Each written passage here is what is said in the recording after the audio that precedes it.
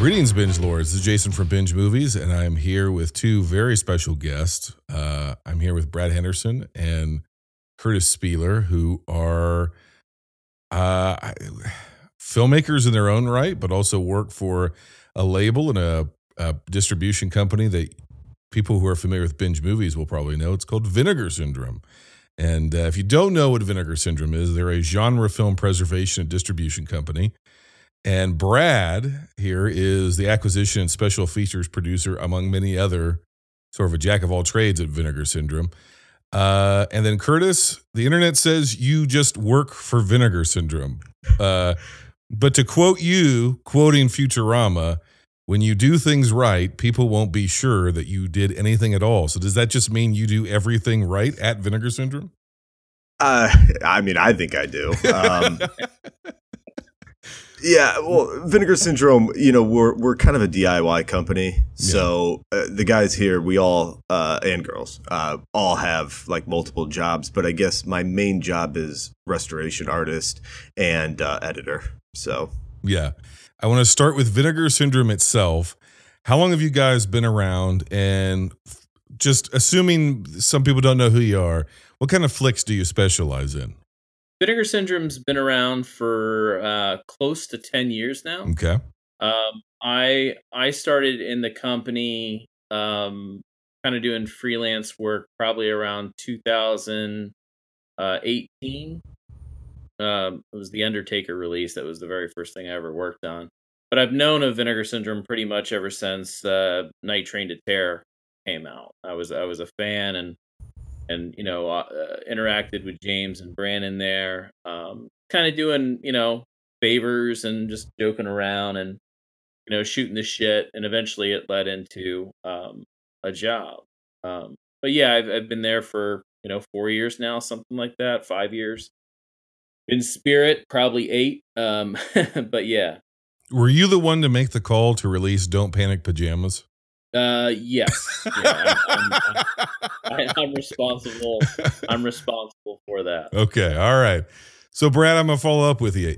According to the internet, you have two main tasks: finding movies that may be lost to time and then developing special features for them. But how hard is it to secure one underseen genre films? And how in the world do you develop special features for movies that barely existed in the first place? Yeah, well, we do to kind of be clear. We have an acquisitions team. There's kind of like Curtis said, all of us do a little bit.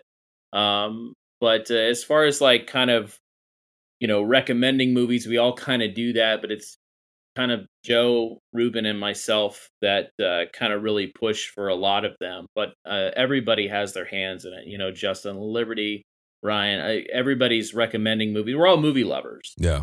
So, we all kind of shoot the shit with movies, and then things come up. We talk about whatnot. So, I mean, it's just kind of a wide knowledge from everybody of growing up with this stuff, going to the video store when we're all kids and remembering these movies. And then, of course, watching new movies consistently, and always experiencing new things. As far as extras go, I mean, one of the first things I ever did for Vinegar Syndrome was just finding people.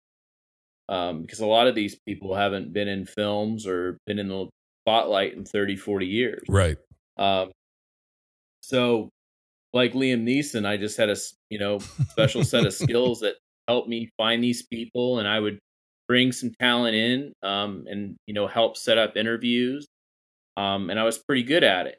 So, that's kind of what led to the job, and that went into finding rights and recommending movies, and it just kind of all fell into place. So, okay, so when the acquisition team, Curtis, brings you a pile of junk and says, "This is what we want on Blu-ray," and you're the guy that has to edit and restore some of that material, are you ever overwhelmed by that task? Like, what the hell have you guys given me? Because we're gonna get to New York Ninja, and it's just spools of uncut film without even soundtrack.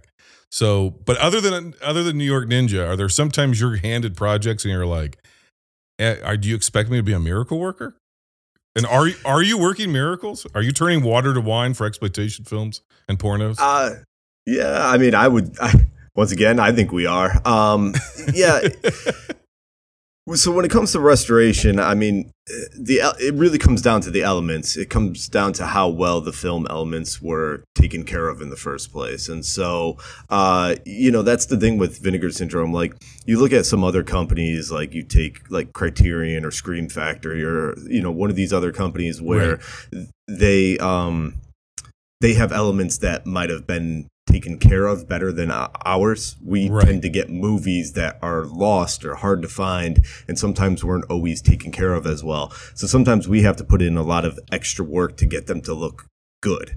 And sorry, some of these other companies, they have these films that were already historically significant, so they were taken care of well prior to that, which makes, I'm not saying that their job is easier. I'm just saying that, we're digging in the dirt sometimes, and so, we work hard to bring these movies back to life. And yes, some of them are much harder than others.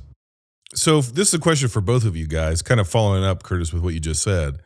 So like the work of like an Alamo Drafthouse or Scream Factory, Shout Factory, some other folks you mentioned over like the last 15 years has brought new attention, so to speak, to like cult movies and bringing them back to the forefront of nerd culture. Although for movie fanatics like ourselves, cult movies have always been, from the video store era, even before that. If you were a true movie nerd, there is that attraction for the underseen, forgotten film, the cult film, the exploitation film, the non-mainstream stuff. But it seems like there's been companies that have helped bring that back to the forefront of nerd culture. And I guess my question is, why do you think now, in the internet age, there is such an audience for either movies forgotten at time or movies that never got a shot in the first place? Yeah, I'll jump in first. I mean, this is just a personal observation, as I feel like the more that technology, the faster it expands, the more people yearn for like nostalgia. And so you've seen this like rise of streaming, but you've also seen this rise of physical media. And so you're seeing this like with vinyl making the resurgence that it has. And even like the VHS tape collecting has had this big resurgence. So I think it's like the more technology progresses, the more people kind of yearn for nostalgia. So I think that's a big part of it. And then I think people just recognizing these films. I mean, you have filmmakers out there that are, around our age now who grew up on movies like this and are now making modern movies that are influenced by these films. Obviously Quentin Tarantino is probably the biggest example of that. And so people are finding out that there's a whole other world of movies that exists out there that maybe they didn't know about. And so they're going back and finding these things that are influencing modern filmmakers. And I think that's important. Yeah, I mean, to kind of piggyback off what Curtis said, it is a certain kind of group of people that really kind of push, towards this. And I would say roughly the ages where, you would probably go back maybe 7 or 8 years ago, kind of when this really, really kickstarted and started increasing year by year, getting more and more popular. It was around the ages of people that, 30, 45 years old. And those ages were the people that were at the video stores. So when you go to the video store, these movies would be on the shelf. It'd be one tape, but, you go to mom and pop places, you would have just this plethora of films. And, over time, because of how these stores operated, the demand for the movies that stayed in replication and kept getting released were, obviously big studio films, big cult films, stuff like that.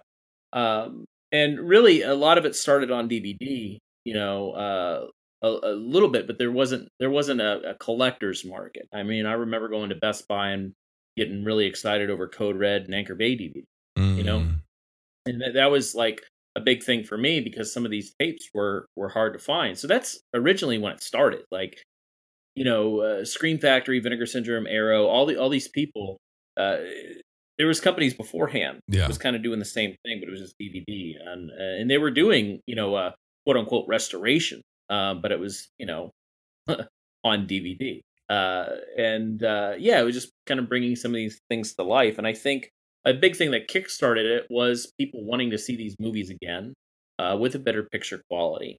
So the demand started increasing, and they're wanting, like Curtis said, the nostalgia back, and having kind of going on Amazon or these people's websites or Diabolic DVD or Grindhouse Video, Mhm. and just looking at the plethora of choices, it makes you kind of feel like you're back in the day. Yeah. But the thing is that there's just so much out there that to be discovered. That there's films that are out there that are great that no one has seen yet. Or people that have power to kind of bring it back into the atmosphere, I guess you could say. So yeah, I mean, I think every company is working hard and trying to get quality content, and sometimes it's not about if the movie's good. Sometimes as kind of like our thing is Yeah. that just the movie shouldn't disappear. Yeah. Not everything that Vinegar Syndrome releases, we're going to say this is the best movie ever made. No. Sometimes the movies aren't that great. But it's not the point. The point is to restore these films so they don't disappear. I think our catalog's very strong. Do I like every film in there? No, not necessarily. But that's just taste, Yeah. That's kind of how everybody is. But no film should disappear, no matter how bad it is. I know it's quick and easy to say, oh, yeah, that should have been left undiscovered, or that should have been left in the garage and disappeared. Well, no, it's people's livelihood. You know how hard it is to make a movie? Yeah. So, but yeah, I just think, and people like to discover new things. This movie has existed for 40 years and you've never heard of it. And now some companies putting it together with some, great packaging and a great restoration with 2 hours of extras. What is this? That's, I guess, what people say. And honestly, a big thing that I see from especially our fan base are blind buys. A lot of people just blind buy stuff because it's kind of hard to find. And if you do find it, you're probably watching some third generation, fourth generation blurry VHS rip off of, YouTube. Yeah. So, Well, so that it's kind of cool, to see these movies back out again with the care and respect that companies just give them. what's the thing other than just, hey, we want to preserve this, that really makes you go, that is worth, as a company, investing Curtis's time, restoring it, investing your time and your team's time, developing special features for it, that you think that the Vinegar Syndrome audience or hardcore cinephile audience could be attracted to? Is there some kind of like internal rubric that you have? I mean, what is it, a gut feeling? What is the thing that makes you go, this is one we got to put out? Usually sex and violence.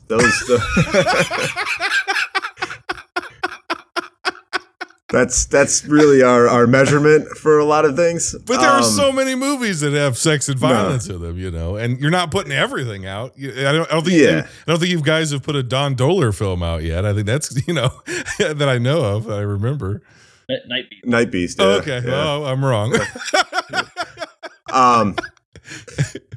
Yeah, no, I mean, that's a good question. I mean, it's really on a case-by-case basis. I mean, each film that crosses our path, I mean, we say no to a lot of things, but I mean, there's a lot of films that we don't just because we want to see them back out there. I mean, I've discovered so many movies working at Vinegar Syndrome that I didn't even know existed. And right. then all of a sudden we start restoring it, and I was like, oh my God, this movie is awesome. So, I really just think we kind of take it on a film-by-film basis. I'm not sure if there's there's no actual guidelines that we go by. It's really just kind of a gut feeling if we think, hey, this movie is cool and people should see it.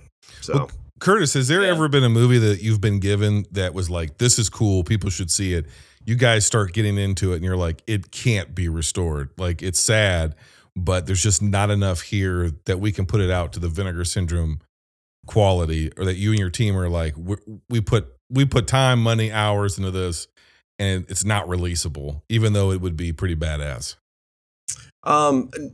No, because a lot of it really comes down to finding the elements prior to things. So there's definitely been movies that were on our radar and we would like to release them, but then tracking down the film elements became difficult, or we couldn't find good enough film elements to work with. And then sometimes, there's definitely been movies where we've had to take elements from different sources to make the best version that we could.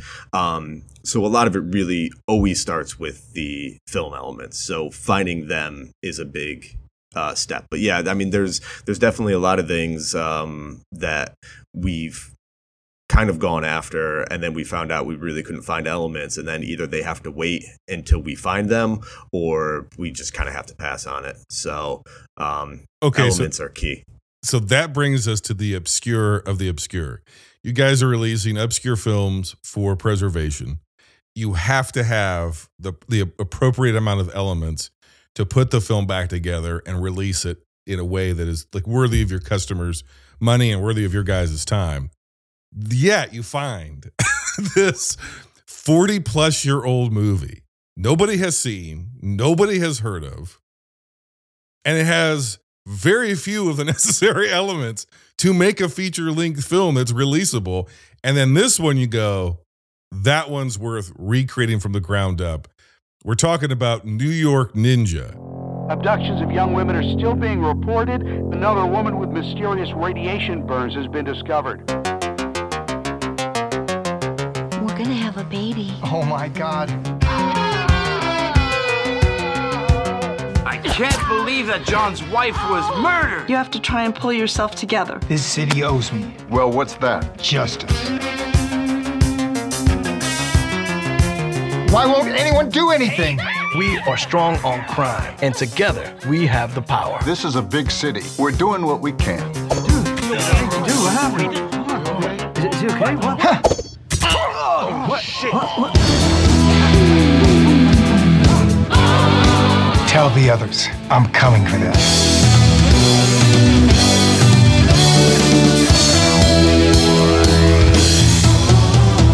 I need you to help me. I would, but I want them dead. Crime has remained at an all-time low thanks to ninja fever. We're going live with this. These men murdered her because of what she saw. It's linked to these abductions. There's something weighing us down.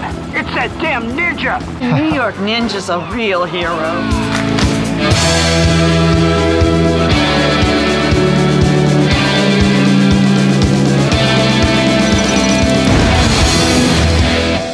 What was it that made this one the one where you're like, we're going to reconstruct this movie almost from the ground up? All right, so New York Ninja in and of itself is a story.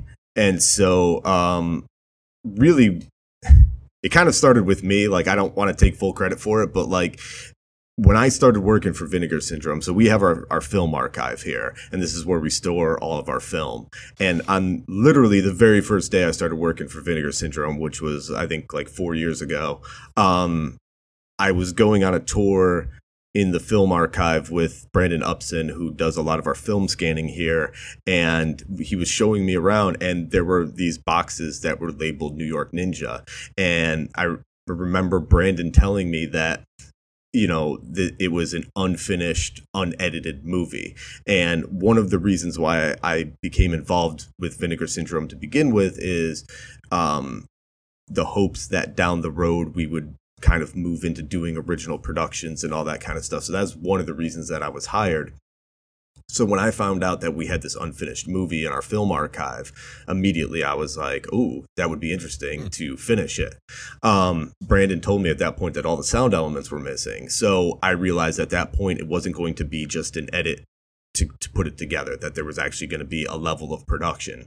And at the time, the company wasn't really ready for that yet. And I was still, you know, kind of getting my feet in the water and like learning the company. So after about a year of me working here, I proposed to the owners, you know, we have this film that's sitting in our film archive that is unfinished. Would you let me finish it? And they said yes. And that's really where the journey started. Brad, when you start working for the company, are you aware of New York Ninja? Were you involved in its acquisition? What's your history with the film? So my history with the film was because Curtis and I were somewhat kind of kind of hired around the same time in a way. I mean, he's in Connecticut. I'm in Florida. So, you know, Curtis was already working for Vinegar Syndrome. I was doing a kind of acquisitions, like helping get some films to Vinegar Syndrome, helping find people. I think the first day I spoke to Curtis was about New York Ninja. Wow. I think the day that right? Because we had a phone call. Yeah, because I think Ryan was like, hey, or Brandon was like, hey, Curtis, you know, we want you to find somebody for this movie.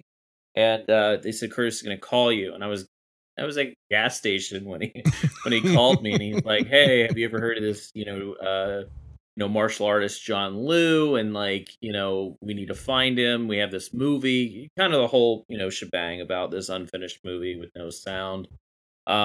Let's try to find John Liu. And that was my introduction to New York Ninja is we were trying to track down to see the story behind it, because we didn't know anything really at the time. It was unfinished, and had no sound, and obviously, there's differences can like being unfinished and unedited. I mean, that there was both of those. Right.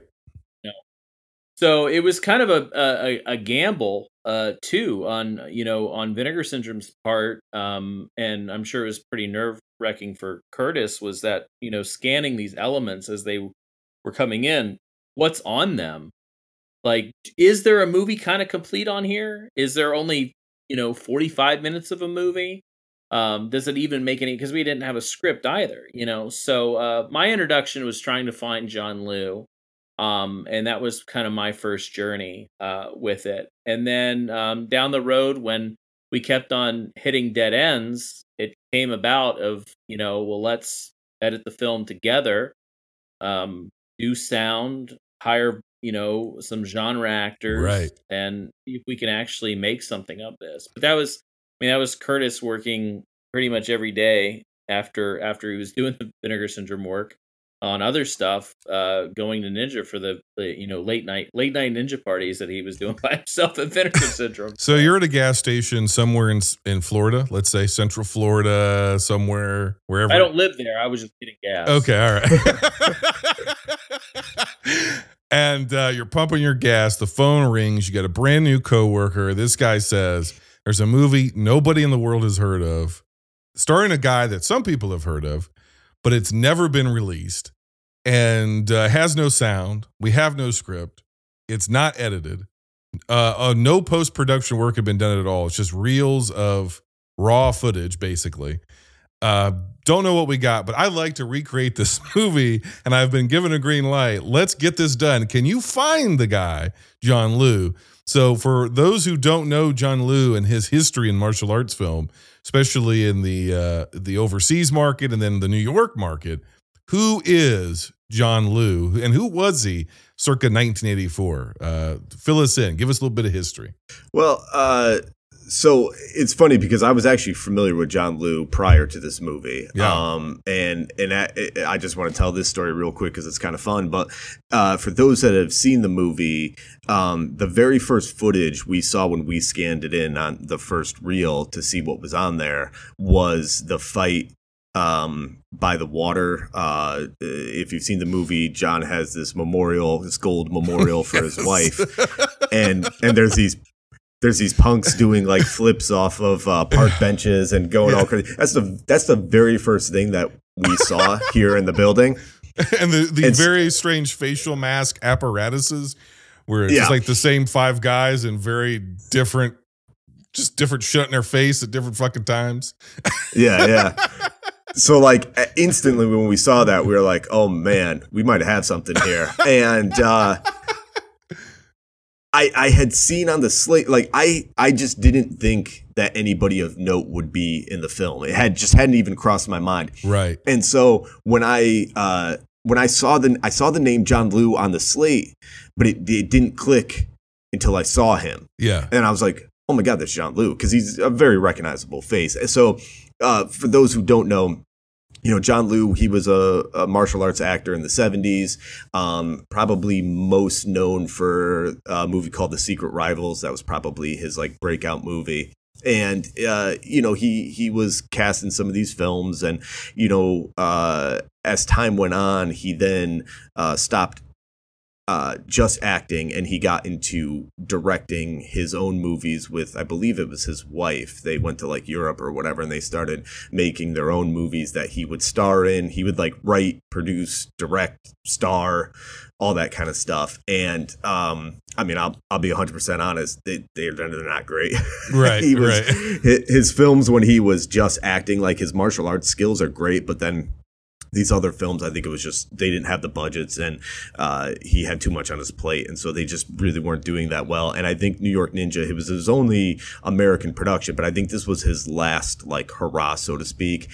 And because the movie just never even was finished, and there was budgetary problems and production issues, and then the company that started at 21st Century Distribution, they went bankrupt, and so it just fell by the wayside. And actually after that he retired. So for anybody that's into martial arts films or wants to see films that he's in, I would recommend The Secret Rivals definitely is a must, and Invincible Armor is another one that people will probably recognize if you're a Wu-Tang fan. I think they sample a part of the movie in one of their songs. I'm drawing a blank on which one right now, but so that's basically the background of John Liu. And again, unfortunately, we actually were able to track him down. So okay, so you guys find these reels of this unedited, nonsensical film without sound, and you decide you want to rebuild the movie from the ground up, and you decide you're going to finish it because you see this scene with the park bench, and you're like, this is worthwhile. We want to go with it. But Curtis, you're a filmmaker yourself. Both of you guys are. So as filmmakers, how many of your filmmaking skill sets had to come into practice, and which ones? You're not shooting it. You can't go out and get extra coverage. You can't go out and get different shots. You can't really, this isn't like a special edition. There's stuff that exists, but not really at the same time. So what skill sets as a filmmaker come into play for a task like that? It's very unique. Yeah, I mean, to be honest, literally all of them. I was joking around, like as I was doing this whole movie, my girlfriend, who's now currently my fiance, like I kept saying to her, I feel like everything that I've done in my filmmaking career has led up to this movie. Wow. Because it was really about, more than anything, fixing the problems. And that's what a lot of filmmaking is. But so the movies that I've made 3 low-budget feature films. I've made a number of shorts, but I've made 3 low-budget feature films, all horror movies. And, because of budget, I would write, I would help produce, I would direct, and I would edit. And none of those things were, well, except for directing. Directing is what I wanted to do. And over the years, as I was doing my own films, like writing just became part of getting a movie made. Like if I wanted to get something made, I would have to write within a budget that I knew I could afford. So it's like, okay, well, I'll just be the one to write it then. So that I could focus on the budget and keep things confined or whatever I needed to do to actually make it happen. So I was, building writing skills while I was doing that. And then editing, it just became kind of easier to edit my own films because, when you're on a low budget production, sometimes you're moving very quickly and you have something in your mind, and it's sometimes just easier to take over the editing reins later instead of trying to funnel that through an editor, because you're like, listen, I know what I'm going to do with this. So like, I will edit it. And then what would happen is I would find my own problems and I would have to figure out how to fix them. So, a lot of filmmaking is really about problem solving and fixing your own problems. So with my films, because of the low budgets, it was a lot of problem solving, and all of that came into play here, especially the editing, because like when I made my own films, if I got into the editing room and a scene didn't work, really have the luxury of going back and reshooting anything. You know, it's like you have like 2 weeks to make this movie. Right. Then the cast is gone and they're off on something else. Like you can't really bring them back sometimes. And so I would have to sit there and go, okay, I didn't get the coverage that I needed. How do I make this work? And so when I got into New York Ninja, that was one of the big things is there's very little coverage. It's like 1 or 2 takes on stuff. And, you know, sometimes these scenes weren't even finished or, you know, I'm trying to get into their mind of what they were even doing. We've heard that it was really like a fly by the seat of your pants type shoot where they were kind of like making up stuff as they were going along. And so I can see all that in the raw footage. And so really trying to figure out how to compile that and make these scenes work when they really almost didn't have any right to work is really where, you know, my skills came in. So yeah, I'm grateful for my like low budget film education because it really helped bring me to where I am right now. Brad tries to find John Liu through a phone call of a phone call of a phone call of a phone call. Somebody's like, we found him. He's living in pretty desperate situation in a shack. And he's washed his hands of the movie and he's like, best of luck to you. And that's it. That's the only word that you get from the guy. I mean, there's another way you could have done this. You could have done it almost in a mocking way where this isn't a very good movie. It's not complete. We can kind of make it whatever we want it to be. We could make it make even less sense. We could make the stupidest version of this movie and, you know, whatever. You don't do that. You actually try to put together the movie in a coherent way. I could see this going a different way, and I was really grateful that you actually tried to make a movie out of this. It's an actual film now. Yeah. Well, I think it really comes down to Vinegar Syndrome being a preservation company. I mean, that was a big part of it. Like so it's really hard to explain this because like for anybody who's seen it, you know it's a silly, campy, over-the-top film. And so for us to say we took it seriously, it's like it makes people go like, well, like how did you take it seriously? Yeah. But it's because we didn't do exactly what you just said, which is take it farther than it already was.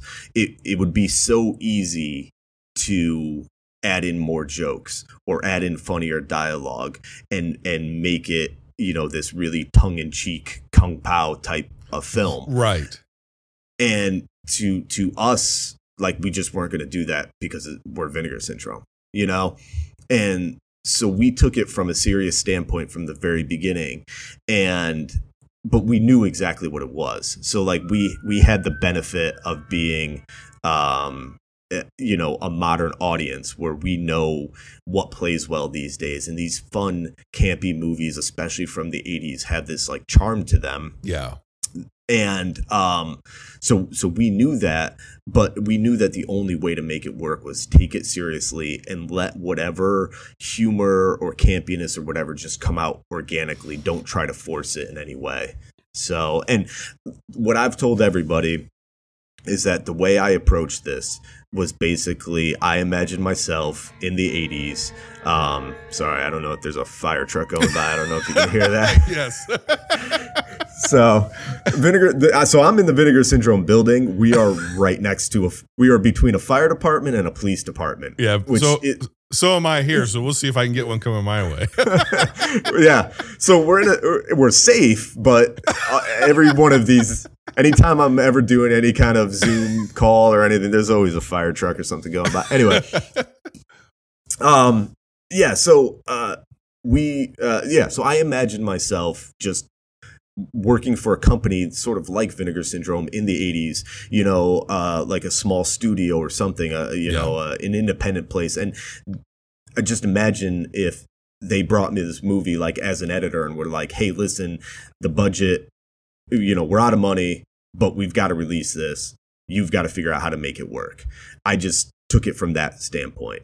And so I just said, okay, I'm going to put myself in a mind frame where I'm just going to try to make the best possible movie I can out of this, because all of these movies, like whether it's like a movie like Miami Connection or Samurai Cop or like one of those types of movies, those guys were going out to make a serious film. Right. Now, whether or not you find it serious, That's eye of the beholder. You know what I mean? But that's what gives these movies so much charm these days, is people love them for that.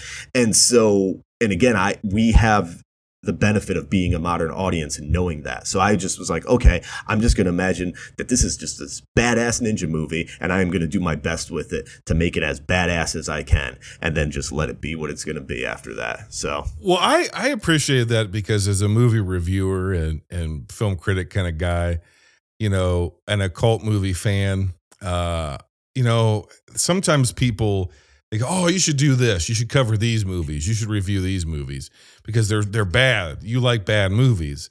And it's like, now they're missing whatever it is, be it a Sharknado or whatever.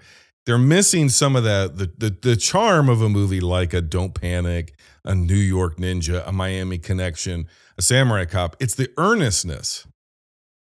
As, you know, these movies were maybe partially made cynically because they were trying to cash in on an action genre and the home video market or whatever. But at the same time, these were aspiring filmmakers who didn't have money, skill, whatever the case may be, but there was an earnestness. And somehow you have retained that organic earnestness that makes the movie inadvertently more funny. Camp that's intentional camp isn't actually camp. You know, it's spoof. This is not a spoof of a 80s exploitation ninja movie or martial arts film or a violent, gory, nudity-filled CIA radioactive masturbator movie. This is not that. This was an earnest film that does feel slapdash, that does feel like, especially the action sequences were sort of like, get 10 guys to surround the one guy who does martial arts and have him just figure it out on the fly. But you capture that so well that I think this project is a success, if for no other reason than that. You did it. You didn't make a movie making fun of itself. The movie does not have a hint of self-awareness in the edit or anything like that. It is as true to what I imagine it would have been edited like. And it's pretty amazing. Thank you. Yeah. Well, you know, I didn't know what I was getting myself into at the beginning. Like, honestly, like, I presented this to the owners and they greenlit it before we even saw a single frame of film. Wow. So I mean, obviously we could have kind of, you know, jumped off the train at any point in time if it wasn't really going to work, you know, but they said, okay, yeah, if you think you can do this, let's scan it. Let's see what we have. And if you can turn this into a movie, like, do it, you know? And so the train was already in motion at that point. But then when we started to see the footage, that's really where it all changed. Because honestly, like, I thought in my head before I even saw any of the film, I was just hoping that it was like a vigilante, like, ninja movie in New York. And I assumed that it was going to be kind of boring in places and that I might have to liven it up a little bit, not necessarily in like a comical sense, but try to figure out how to make it work. This was like my thought before even going in, was like, man, I hope it's like either exploitative enough or violent enough. I hope there's something to latch onto and it's not just this boring movie that I'm not going to be able to work with. And then I started seeing the footage, and every scene was, if you've seen the movie, you know, every single scene has a what the fuck moment going on in it. And yes. I was like, oh my God, like, this is literal gold. Like, we have unearthed literal gold here. So in my head, I had already gone in with the idea of, like, you know, sort of treating it as a restoration preservation project. But and you know, when I saw the footage, I was like, okay, we play this thing straight and we let it be what it's going to be. And, you know, Brad and I had numerous conversations about this. The owners here at Vinegar Syndrome, we had numerous conversations about this. We talked to the actors about this, the sound design. Everybody was like, listen, we know what it is. Play it straight. And, you know, there's definitely some parts where the punks, like, you know, they camp it up, the voice actors, and that's all fine.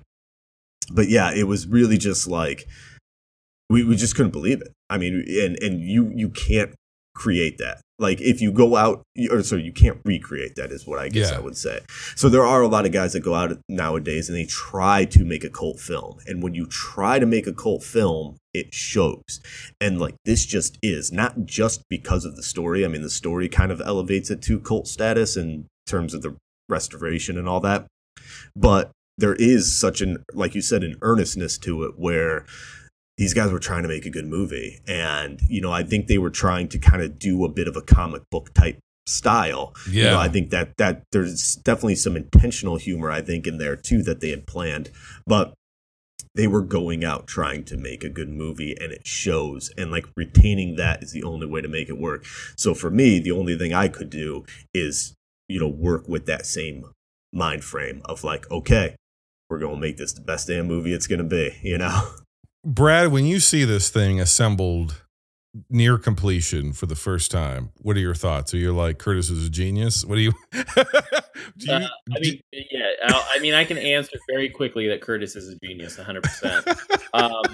But yeah, so my history with it was trying to find John Liu, and that was like probably around August. That I had that phone call, and I spent a few months doing it, and then I was in Connecticut in December of that year, I went up there to work, and we had our Black Friday stuff and things like that, and Curtis pulls me aside and he says, "Hey, you want to see some clips of New York Ninja?" And I was like, "Well, fuck yeah, I do." I haven't seen anything just yet.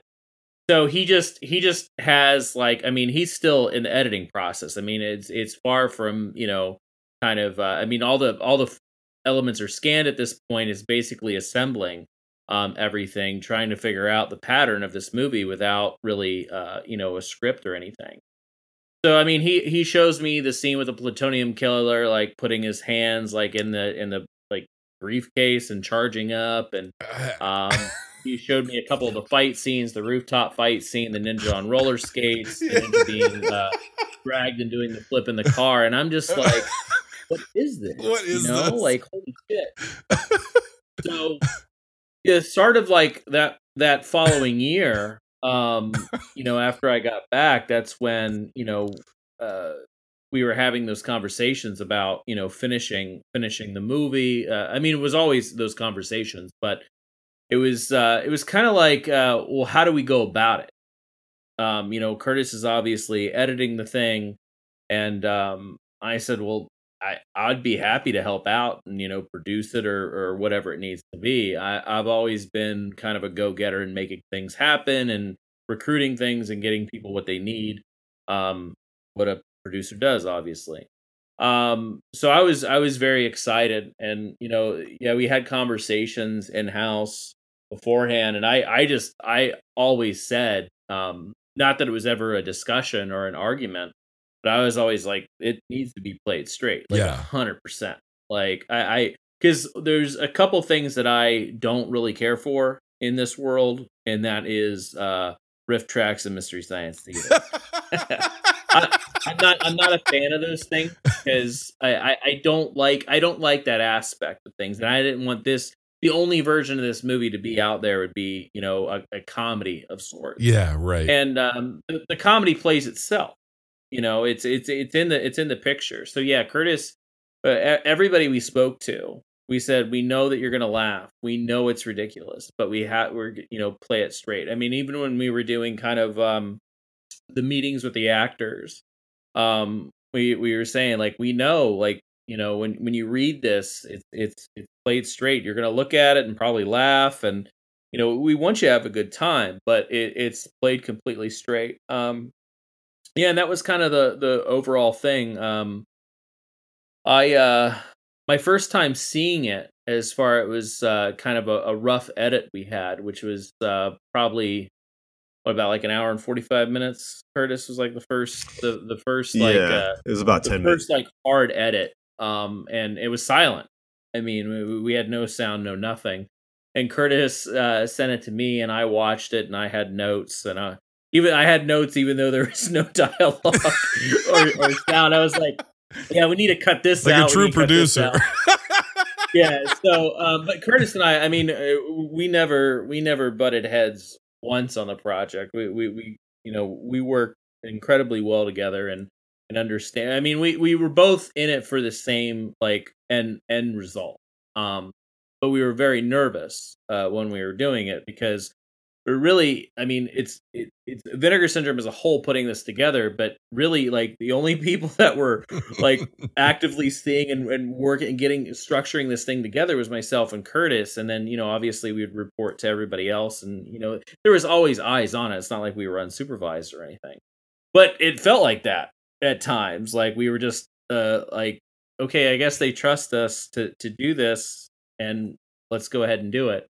So, we were, recruited the actors, everything like that. And, I mean, the whole time, I mean, we're questioning, is it going to work? Like, is it going to be good? And I think, it was a clip of, because Cynthia did her, voiceover work and it had some of the sound design to it. And Curtis sent me a clip. It was like 30 seconds. And I was like, oh shit, this actually might work. But yeah, I mean, it was just nerve-wracking the whole time. Each cut that we saw, eventually we got it, trimmed down to what the running time is now after numerous conversations and edits that we did. Not wanting to overstay our welcome, of course, with it, not dragging on the joke too long, even though we're not doing a joke in the movie. Right. But yeah, it was just, I saw the final cut and I mean, I was really proud of it. I was very, very proud of Curtis. Cause I mean, he's the one that really kind of, I mean, he just, God behind the computer there, putting the film together. And then honestly, like a lot of credit to 3 Beep who did the sound design, because I mean, every like I said, every footstep, every car horn any background noise you hear, I mean, everything is constructed. Well, every single sound. The thing about the sound design, I was going to get to this, is it doesn't sound like this is all new ADR. This is all new looping. This is all new Foley. This is all new everything. You could have just put that on top of an old movie and been like, here you go, like a bad Kung Fu dub. You didn't do it. It's synced perfectly. And also the sound design, it's degraded and it sounds exactly as it would have if you had upconverted an old movie to Blu-ray quality. Again, this is, I'm not trying to just blow smoke up your guys' ass, but it's like a work of genius. Your crew, you guys, you did it. That's why I wanted to talk to you, because this could have gone wrong 50 different fucking ways, and it didn't. And you guys just like this, there was a narrow path to take, and you guys took it every step of the way. Yeah, that was really, like Brad said, it was actually relatively nerve-wracking, because at any point in time it could have gone wrong, and we felt that. Like I really, and Brad had already mentioned it, but I have to give a lot of credit to 3 Beep. 3 Beep is a company out of New York. They did all of the sound design, and they helped a lot with the dubbing, in terms of they did a lot of the punks and the ancillary characters. They're known for dubbing foreign films here in America. Wow. And the good thing is a lot of the guys who worked there, they have an understanding of this stuff. So when I was working with the guys who were doing the sound design, it was the same thing. It was like we had these conversations like, okay, how are we playing the sound? And it's like, it's got to match the 80s. So luckily, some of the sound effects that they had access to were stuff that was older. They definitely Foleyed some stuff. On the Blu-ray disc, and a lot of people don't know this, it's not something like we made a huge deal out of, but there's 2 audio tracks on the Blu-ray disc. One is the stereo 2.0, but the other is the mono. Wow. I have mono, the Blu-ray. I didn't even know that. Yeah, so the mono, we actually laid off to tape and then brought back in, so we would have that like mono sound. So my fiance works at a recording studio, and they had like reel-to-reel tape machines. So we actually recorded it We took the digital file, laid it off the tape, and then took the tape file and laid it back off to digital. So you can if you really want that like kind of grindhouse vibe to it, you can watch it with the mono track. Well, Brad is such a huge presence on Twitter in the exploitation movie world. He's always talking about, I'm watching these 15 movies tonight, and it's stuff you've heard of and stuff you haven't heard of. And then, and you're all over the documentary for the Blu-ray, Curtis. I'm like, I didn't think I could get you. It was Brad's idea. I was like, you got to have Curtis on. I was like, I got to get somebody on to talk about this because I've watched a lot of this stuff. And the care that you guys went to recreate this, the cast that you got, I'm sitting there, the Plutonium Man, like I'm in a weird position because I want to talk to you about every fucking subplot that's in this movie, the tonal shifts between where it ends, like you guys said, almost like a family-friendly comic book movie, but it's also horrifically violent. There's also really dope action sequences. This motherfucker's hanging from a helicopter. You're like, I thought he was going to die during the helicopter sequence. I'm like, what the fuck? And then obviously the roller skates and then the him sliding into the trunk on a piece of fucking car, all this stuff. But then at the same time, I know not a lot of people have seen it yet necessarily because, you have to buy the Blu-ray and it's a blind buy. So I'm like, I don't want to steal away the magic that is the movie because I had the perfect what the fuck cult movie experience watching this. I watched it, I laughed, and by the end I had a migraine because I didn't understand what the fuck I was watching. I was like, what is this? And that's that best still yeah. And I don't want to spoil it, but I will get into this. The cast you have for this. You have Cynthia Rothrock, Michael Berryman, and like 50 other B-movie / genre movie Hall of Famers who decide to do this. Drop some names of who is in this movie doing the dubbing. And either one of you can answer this. How eager were they to jump on a project like this? Because this is almost like just for you guys, for me as an audience member and a podcaster, and it's like a once in a lifetime deal. This is nuts. This is like the only one of its kind in history, I think. Yeah. I can't speak for the actors, but I think each one had a different experience of when we contacted them, what we were actually doing. It didn't really come full circle on some people, I don't think, at first. But yeah, we had those discussions of who we wanted.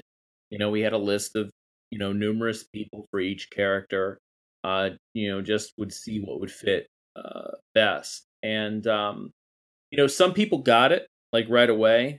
Others, I don't know, maybe they thought it was a little too jokey when they were seeing the footage. But I mean, they all did a wonderful job. Yeah. But I think it was really kind of the turn of events was probably in the recording studio when they started seeing the footage.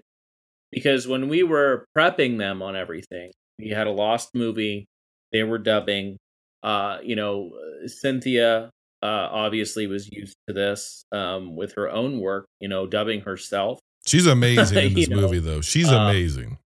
Yeah, so she had experience, so she was comfortable, she was ready to go. But I just don't think she knew kind of what the movie itself.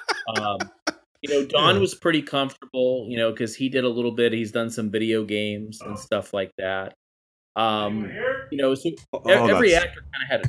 What is that? Yeah, hold on a second. Yeah, I'm here. I'm doing a podcast. Sorry. I'm leaving that. There's still people in the building, so I'm leaving it in. So everybody kind of had a different approach and a different thing, and Curtis can speak on behalf because he was kind of there virtually because we also did a lot of this during the pandemic, where we had basically Curtis remotely in Connecticut, we had 3 Beep in New York, and then we had the talent go to a nearby recording studio to do the lines. We don't really focus too much of that in the documentary, but that's kind of how these were set up, and it was very, very, very tough in order to do that. But well, were you guys, Curtis? Were you directing the actors at all? Did that fall on your shoulders as well? A little bit. So yes, I was there for most of the recording sessions. I wasn't there for like the ancillary characters and the punks and all that. That was all handled by 3Beep.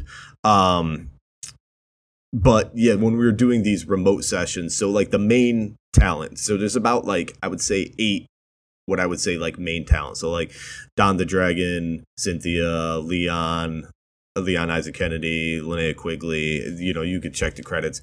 I was in for all of those sessions, and all of those people we cast because they were in other Vinegar Syndrome movies that we had released. So that was something that we had talked about early on, is that we wanted to cast from within the like Vinegar Syndrome universe. Each of them, like Brad was just saying, kind of approached the project differently. I think Don basically said yes because he's never done anything like that before, and like Cynthia kind of said yes because she's done dubbing before and she likes to work with Don. So if Don said yes, she said yes. It's kind of like one of those things. Linnea, we've put out a bunch of her movies, so we already had like a connection with her, and all this kind of stuff. So everybody had their own reason for becoming involved in the movie. But yeah, when we were doing, so I would be remotely connected to all of these. So like I could see the video of, like they could see the movie, we could all see the movie. And then, sometimes I could see them in the booth. Sometimes I could only just hear them. And we all just like worked as a team. So there would be like the engineer and the sound studio where they were recording. And then I would be linked up with 3Beep, and they were very helpful in the dubbing because it's just not something I've really done before. So I wrote the dialogue to try to match like sort of the best that I could. If I could read the lips, I used what was there. If not, I used what I needed to get across the information that I needed to get across and try to match the syllables at least close enough. But yeah, it was definitely like a joint effort. A lot of the direction really just came from speaking to them prior, and then when we were in the booth, it's actually really hard to sort of get a performance when you're trying to like match the timing and match what's going on the screen. And so sometimes the direction really just kind of came down to timing and like making it work, and that's why I think it's an interesting project for the actors, because it's actually really tough to do that. So yeah, there was a level of direction. It was definitely a joint effort between myself and 3Beep, and they were very helpful with that. And then at the end of the day, if like something went a little too far, that's where I would kind of come in and be like, no, let's like bring it back, or like actually let's go a little farther or whatever. And then really in the edit was where a lot of the final decisions were made, basically by me, where I'd be like, okay, that's too much. Let's kind of bring that back, and it's like, okay, that's funny. We can keep that and push that a little farther. Stuff like that. So the plutonium guy. Okay, the plutonium killer. I don't want to spoil anything. I don't know that I could if I even tried to describe it verbally. But that performance, without the audio, is so bizarre.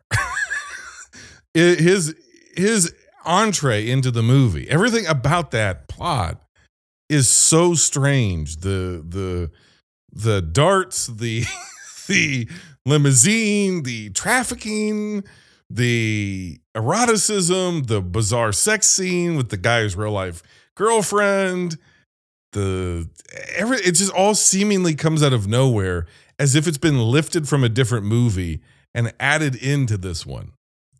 When you're going through the footage and you're seeing that stuff for the first time, do you feel like you got the reels mixed up? You're like, wait a minute, what the fuck is this?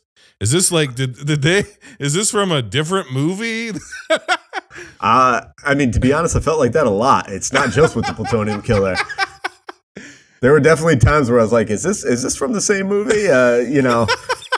Because that's not a performance that you could be like, well, you better tone that down, because the guy delivering the performance, the mouth, his enunciation in certain scenes, like, what the fuck is this guy doing?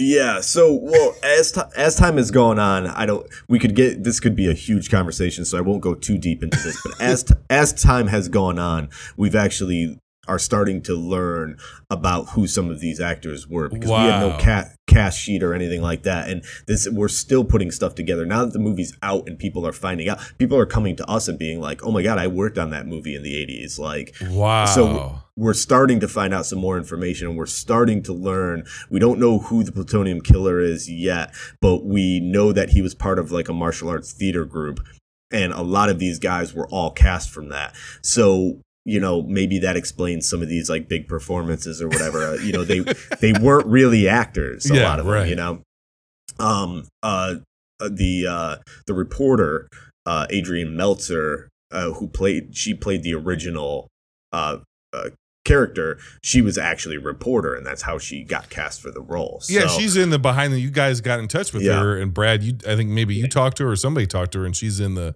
behind the scenes stuff, and she seemed like a very sweet lady who was like, "Why am I like I was in this movie?" Well, she came to the world premiere of it. Wow. Yeah, she's a good soul. Yeah, we had our world premiere at Beyond Fest in LA back in October, and we had Leon Isaac Kennedy, Cynthia Rothrock, Don the Dragon Wilson, and Adrian Meltzer come out. But Adrian was, she shed some light on it. I think she was just about as confused as we were. And I mean, just even talking to her in the beginning, I mean, she thought this was a total joke. She didn't know we were serious. Wow. It took a long time, like maybe about 9 months of talking to her and easing her into that. We're not here to make fun of her. Like, this is a real thing. Yeah. And it wasn't until probably after she saw the movie, she embraced it and realized that we aren't completely full of shit. Well, you have to imagine, right? You're a real life newscaster. You have a real career. You're doing different stuff. You're relatively young. You're just kind of, you're building your life. You take a risk. You do this thing. It completely falls on its ass, falls on its face. It's never released. It never sees the light of day. It's like a weird memory that you have that you probably don't talk very much about. And out of the blue, some guy in Florida is like, "Hey, remember that thing you did that we're finishing it, and we're going to put it out on Blu-ray, and we're going to do custom artwork for it." And my buddy Curtis, we're dubbing with like legit actors, and we're gonna have a world premiere. We're gonna do all this sort of stuff. You'd have to think like either this is a scam, or it's gonna make fun of me, or it could potentially bring up like an embarrassing moment of my career. So the fact that you guys were able to earn her trust, and that you played it the way that you did, which is you're not mocking anybody or anything. You're not mocking John Liu. You tried to work with him. You wanted to have him, and you wanted his involvement. Yeah, well, a big part of that is, just honestly, I would consider it a necessary skill set of being a human being. Speaking because, I mean, I'm used to it because we release a lot of movies where people only were in that movie. So when we call them up for interviews, they're really taken back. I get all types of responses, either then "don't call me ever again" to "why are you doing this?" And it really is just earning everybody's trust, because sometimes they think we're here to make fun of them or make fun of the project. Yeah. And they just don't want it brought up again. And that's just kind of the nature of it. And, I never gave up on Adrian. I wanted to get her trust, and I'm happy we did. I mean, she saw the final product. And it was kind of neat because everybody that was there, the four of them, Don, Leon, and Cynthia, it was the first time of them seeing anything. So they went in and they read for these lines. It's not like they watched the entire movie. They went in and they read for these lines. It probably was very weird for them. Maybe it's not so much for Don, because Don saw a lot of it. But, we actually got a nice kind of, when Leon Isaac Kennedy was on stage, he said, he was very kind, and, he was very impressed with what we did. And, just kind of taking the time and effort to do this. And like I said, play it straight. and just all in all, I mean, all we wanted to do was be respectful of it, even though it is zany and kooky and silly. It was about approaching the project, and I think when I was talking to Curtis, and Curtis said this earlier, as I reiterated probably every conversation that we had with everybody, is that we're making a movie in 1984. We are making this in 1984. That's how you have to project your mind, that we're here to do it. No one sets out to make a bad movie, right? That'd be stupid. Well, and the people that do, it's like Curtis was saying, it's not funny. Oh, it's a waste of time, and I don't like this thing. Yeah. Yep. So when Adrian, after having conversations with her, and I think that we sent her a copy, like a link to see the movie, and she kind of wanted to do that before her interview, because she was very standoffish, not in a negative sense. She was very standoffish about participating because of that, and I understood that. That's why I kind of held her hand the entire time, and it really gained her trust. And then she loved what we did. It's kind of it's a weird project, but Curtis and I know that evening that we were there at Beyond Fest, we had a lot of things going on because the talent was there, and wanting to make sure everything was all set. But I know Curtis he sat in the very back. I was a ball of nerves. I was distracting myself with other things, trying to make Cynthia was okay, Adrian was okay, everybody was had their seat. But when I sat down, I was like, you gotta be fucking kidding me. Like, are people actually going to enjoy this? And honestly, it was probably one of the best theater experiences for me. I'm sure Curtis too, because we're watching something that we worked 2 years on, or even longer, really. That was kind of 37 years in the making. And it was just a surreal experience, and knowing that people got it, and that we actually had people laughing with us, I think was one of the most gratifying things I've ever experienced, because we didn't know how people were going to take it. Were we assholes for making this thing? Was it funny? Did we do a good job? Who knows? And honestly, just and plus, even after that, even after the theatrical experience, when it came out, it was just every single week, something else was happening with it. Someone else was watching it. Red Letter Media did a wonderful video, kind of spotlighting the film and gave it a lot of attention. And they praised us for our work. And it's just been a kind of a wild journey, and very, very thankful for anybody who watches it. The company is called Vinegar Syndrome. You're putting out, as Curtis said, a lot of movies with sex and violence, but your entire approach is to not be sleazy. That the movies may have sleaze in them, but you're not sleazy guys, or it's not a sleazy business. You're just trying to preserve films, and the spirit of that is in this project. Curtis, when you're at that premiere, the world premiere at Beyond Fest, you've recreated this thing. You see the reaction. Take me that night. What was your experience as the redirector and rewriter of New York Ninja? Oh man, I was, like Brad was saying, he was cutting out a little bit there where he was talking, but he was a ball of nerves. But I was a ball of nerves. I had a lot of faith in the fact that it was going to play well, but you just never know. You're like, is this going to work? Are people really going to appreciate all the hard work that went into it? Because like you said, it could have failed at any point in time. So I was just like, man, I hope this all came together. I hope people really like it. The day of, especially, we were out in LA, and I don't even know. Yeah, I don't know. I didn't know. I don't think I ate all day. I was just I walked 20 miles because I couldn't sit down because I know it. I was talking to Curtis, we woke up at 9:00 and we're like, well, we can't do anything right now because the premiere is at 7 p.m. We're gonna be late. We can't eat anything. We can't go anywhere because we're gonna be late. Yeah.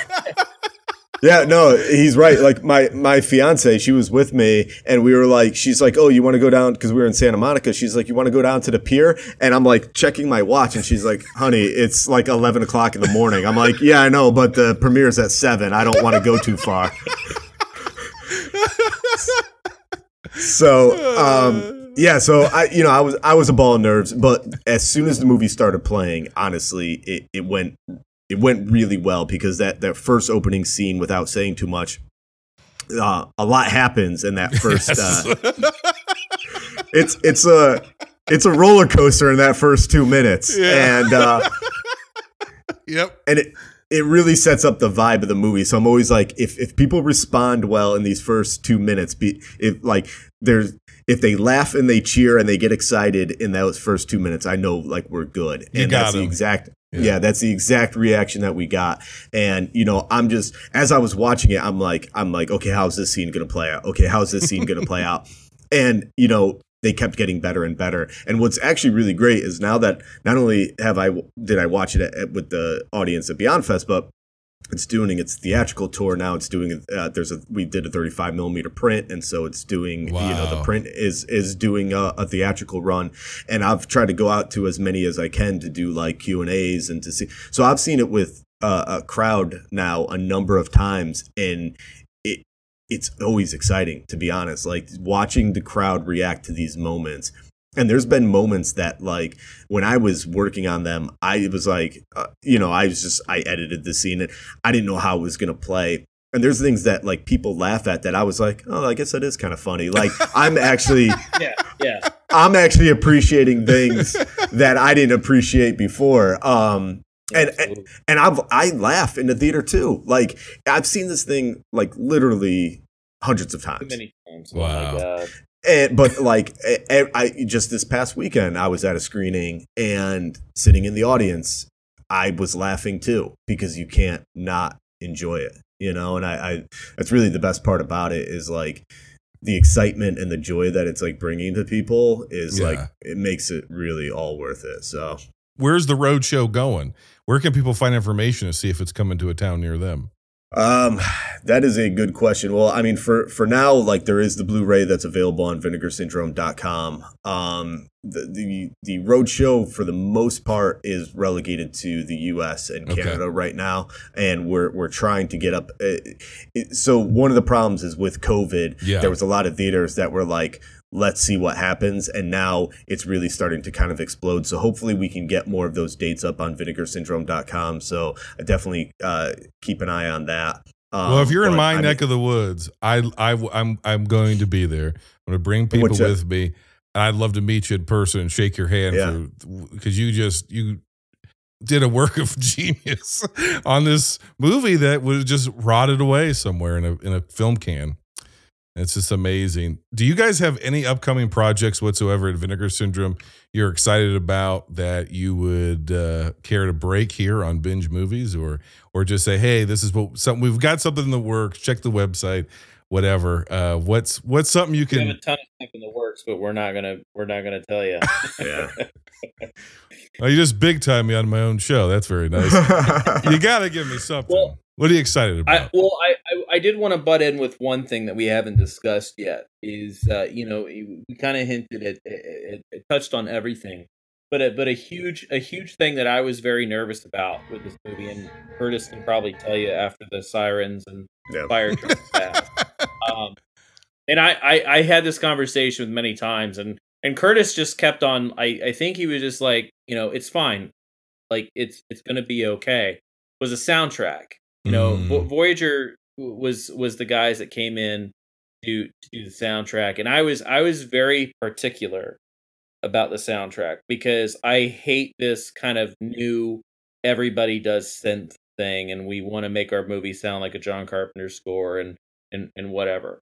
I was very particular about it, and Curtis is the one that set all that up with the band, and they just did a great job, because they hit at a moment all through the film where, for me, even though I'm very critical when it comes to soundtracks for movies, especially these ones today, because I get a little irritated with certain things that I hear. They nailed it so well of keeping it to the point where there is kind of like kind of a nuance. It feels that it's created for the movie, but also at the same time, it feels certain tracks might have been discovered with the movie. Those guys just knocked it clear out of the park, and really what they did is, with Curtis with the edit, with him writing the script, that's one thing. With the voice actors nailing it and Rebeat doing their thing, like everything was falling into place, and then Voyager just come in and kind of elevated. I think the movie, their score just elevates it to another level, and it's just something I was so proud to hear, and honestly, I just couldn't believe it, and it's it's a soundtrack, and Curtis can probably attest to this. I said we need music that you can listen to without watching the movie. Like I want to be able to listen to this without actually playing the movie.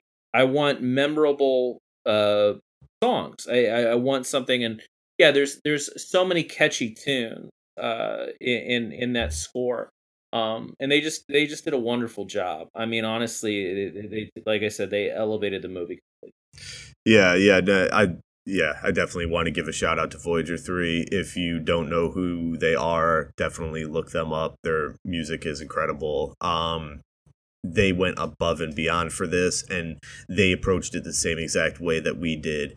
Again, like Brad was saying, there's a lot of bands out there nowadays that are doing these sort of like synth rock kind of albums where they're sort of making like fake soundtracks to movies that don't exist, and some of them are good, some of them aren't as good, but like, first of all, Voyager 3 is great, but like they were excited because they got to do exactly what we got to do, which is basically go back in time, and actually they were able to do a score for an 80s movie. Like, how many of these bands can really say that? So they did a killer job. And I do want to say, for the people that have seen the movie, there's a little rap song at the end of the credits. And most people don't know this, but that was actually originally created for the movie. The rapper Bronx Style Bob was commissioned in the 80s prior to the movie being shot to do a rap song. Holy shit. And yeah, that was really made for New York Ninja. And we didn't find that out till later. Michael Gingold was helping us with trying to uncover some of the stuff from behind the scenes, and he was the one who he called us one day and was like, "Did you know there's an original theme?" And we're like, "What are you talking about?" And he's like, "There's a rapper named Bronx Style Bob that was hired to do a song, and we were able to get a copy of it." And I was like, "Oh my god, this has to go in the credits." So, the music is just killer and really brings the whole movie together. So. Wow. Voyager 3. Check them out. What an amazing story. Brad big time me on my own podcast. Now it's time for me to big time Brad and Curtis on my own podcast. I want you guys to individually name for me your top 5 cult or genre movies of all time that Vinegar Syndrome doesn't sell. Brad, let's start with you. Give me 5 cult or genre films. You didn't do that. You just put us on the fucking spot. Now Curtis gets a second. I'll talk longer so Curtis actually can think of 5. Some stuff that I really like. I enjoy watching movies and having a good time. Like, I like to have a good time with silly movies, and I don't want to sit there and make fun of them. But some that I really love is like Doom Asylum. I'm a huge fan of Doom Asylum. It's so zany and weird, and I even created a drinking game one time to that, and you'll get trashed for 30 minutes. Slaughter High is a huge influence for me. That's actually one of the films that got me into screenwriting. I became good friends with Mark Ezra when I was like 13, writing to him, and wow. How much I love Slaughter High. And I wrote a script, and he like read it and gave me notes, and I got to meet George Dugdale when doing that. So, Slaughter High is a big one for me. I was talking about this earlier. yesterday or something is Jeff Lieberman's Just Before Dawn. I think it's just incredible, frightening movie. It has one of the best killer reveals where you think there's just one guy that, because it always in like Friday the 13th and Halloween, like Jason's here and then he just appears. He's walking, but he's somehow in the building with you. And there's that moment in Just Before Dawn when they're on the bridge and you're like, wait a second, is he supernatural? Then you find out that there's two fucking killers. Spoiler alert, I guess. It is like 45 years old. In the score that Brad Fiedel does in that is magnificent. In which that's a serious horror film when the other two are kind of silly. Phantom of the Mall is another one. I think it's a great project, even though it didn't turn out the way it was supposed to, as far as being a more serious film. And then obviously, oh man, I forget his name. Charlie Fries kind of took over the project and kind of reassembled, and they took out parts of the movie. The original script is killer to that film. But I still enjoy it because we get to kind of root for a slasher in a way, the bad guy. Is that 4? I need another one. Yeah, one more. And this would probably go to one of my all-time favorite horror films is Messiah of Evil. Oh wow! I think it's one of the best. It's incredibly well photographed. It's a beautiful film. It's scary. It has a lot of unnerving moments. The performances are great. Stephen Katz, who shot it, who also shot the Blues Brothers, and if you want to purchase our film Sister that we just put out, Stephen Katz also shot that. Just an amazing cinematographer, and just a powerhouse of talent behind that movie. But it's incredibly eerie, and it's one of the very first horror films that I saw when I was younger. I would say in the first 100, but that one stood out the most because I was genuinely frightened by it. Probably when I was like 7 or something. Like a true producer, you still snuck a plug in for Vinegar Syndrome. That didn't get past me. I heard it. Yeah. It's one of my favorite movies. Stephen Katz is literally one of the best cinematographers in that era, and everything that he shot is just beautiful. His framing, his lighting, and Sister is a beautiful gothic movie. So, Curtis, you've had extra time here. Now you got to work in at least 2 plugs. We got to sneak them in. We got to do it. You got to do it more stealthily than Brad did there. Go ahead. Yeah, well, I mean, all right. So I'll start. I mean, that's like the most loaded question I've ever heard. It's almost like, what's your favorite movie? It's like, I don't know. Well, how long do you have? I'm a Kung Fu fan.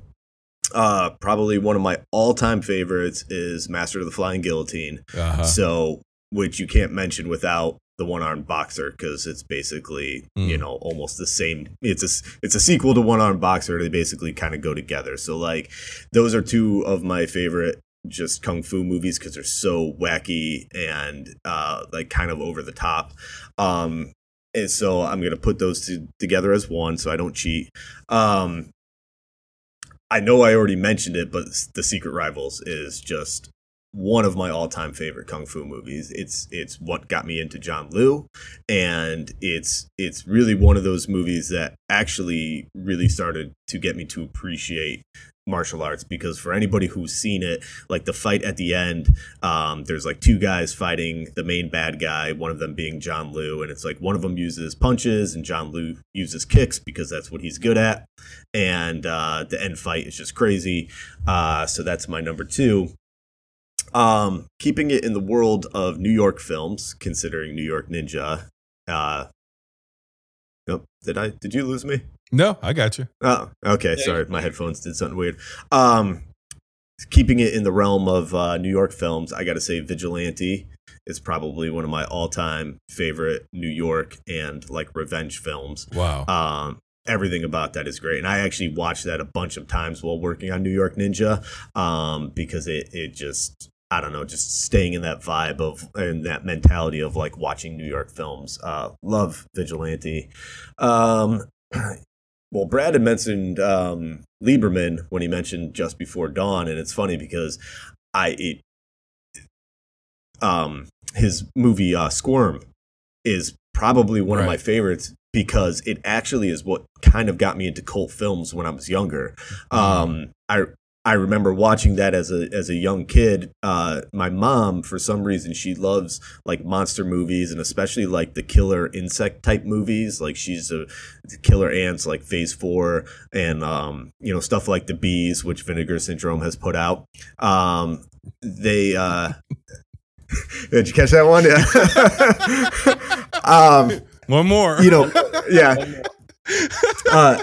She loves those type of movies, and I remember Squirm being on the TV when I was a kid, and it actually freaked me out. It like literally freaked me out because I was about the age where you would transition from taking like baths to showers, and anybody who's seen that movie, there's a scene where the worms rain out from the shower head, and it freaked me the hell out. Yeah. But it's one of those movies that actually kind of got me into cult films. So that's a big one. I don't know, that was 4, I think. And just to stay in the realm of ninjas, I got to go with Revenge of the Ninja. Yeah, of course. Anything with Sho Kosugi. Sho Kosugi is awesome. I love his movies. Revenge of the Ninja. I mean, I probably had that on repeat while I was working on New York Ninja. There was a lot of movies that I kind of watched repeatedly. There was a lot of like New York films. Miss 45 I watched a bunch of times. It's not the same style as New York Ninja, but just anything that stayed in that realm. Vinegar Syndrome put out a movie called Death Promise. There you go. That's my second Vinegar Syndrome plug. Which is actually interesting because we ended up finding out that there were some people that were involved in that film because it's another martial arts movie in New York. So we found out there was some crossover between New York Ninja and that. So yeah, I watched a lot of like New York films and a lot of ninja films just to stay in that mind frame. A bunch of stuff from like the Godfrey Ho films I watched during that time. But anyway, if you're going to talk about ninja films, Revenge of the Ninja to me is the one. So yeah. Well, you guys have been more than generous with your time. You've been more than generous with your answers. You've busted my balls, but you gave and you receive, which is the spirit of binge movies here. So it was all in good fun. It's an honor to talk to both of you guys. This is an amazing fucking project. I own it. I was not sent a copy by Vinegar Syndrome. I went out and bought it. All my Vinegar Syndrome Blu-rays are purchased. This isn't some shill cast. I actually buy their products, and I got New York Ninja. Obviously, it was a blind. As soon as it came out, I got it. Knew nothing about it because no one had talked about it yet. I was like, "What the fuck is this?" And I've seen some WTF movies in my life, but I can't speak highly enough about the project itself. If it does come to my neck of the woods here in sunny tropical Akron, Ohio, I'd love to be able to go to a screening to it. And if you guys ever want to come back about an upcoming project, you're more than welcome to. If you can fit me in your very busy lives and schedules, love to have you guys back. Get your plugs in individually and get your plugs in for Vinegar Syndrome. Where can our listeners find, other than vinegarsyndrome.com, just sell yourself, sell Vinegar Syndrome, sell New York Ninja? Brad. Well, to kind of piggyback off what you said, I was born in Akron, Ohio. Hey! Yeah. Well, we're a DIY podcast in Akron, Ohio. We cover the entire spectrum of movies, of genre and stuff. So we are of a kindred soul, my friend. Gotcha. Well, I mean, do you remember Video Time? Oh, hell yeah. Yes. Yeah. But Video Time was my school. Oh, there you go. Yeah, is either going to be Video Time or maybe Roadrunner, one of those. Yeah. Yeah, well, it was mainly Video Time because there was one in Massillon, yeah, and then there was one in Akron. So and then I think there was one in Canton too. So my because most of my family lived in the Akron, Canton, Massillon area. Yep. And so there was like 3 video times around that around there. So the video time in Canton was that little tiny one that was that sat right there on the hill by the custard stand where they had ice cream. It was right there off of Fulton, I think. Yeah. That's right. Yep. Yeah, because my grandmother or my mom worked at that custard stand. I believe. There you go. Yeah.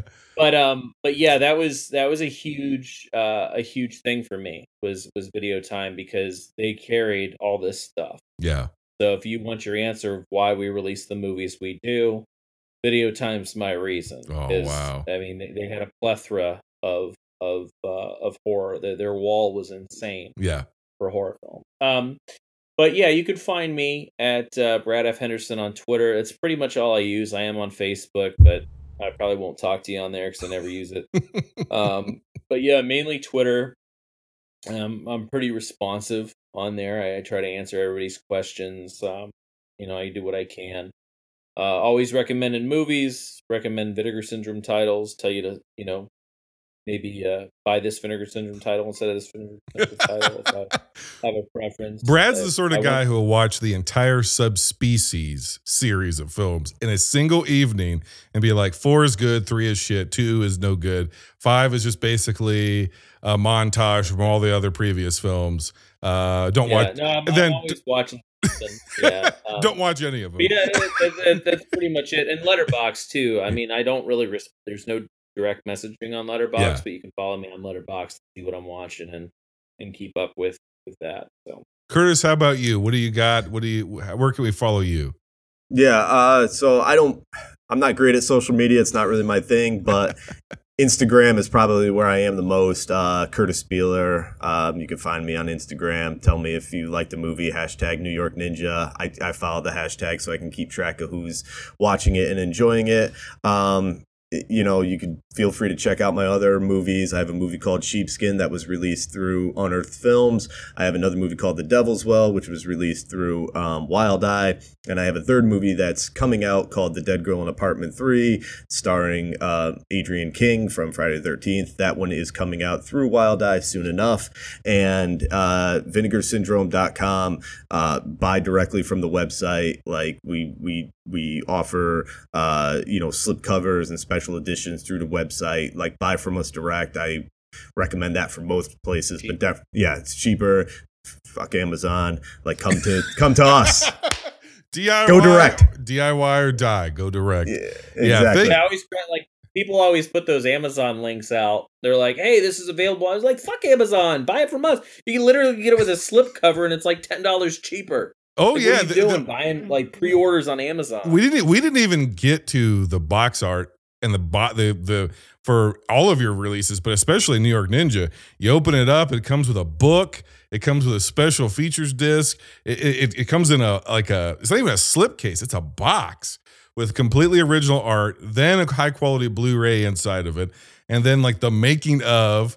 And there's hours and hours and hours of special features. I mean, I can't sell this project enough. It's downstairs. If I had it right here, I'd hold it up. But this isn't a video cast, so it'd be fucking worthless. But I'm just saying, when Vinegar Syndrome goes all in on a project, they go all in. They go above and beyond, probably above and beyond budget.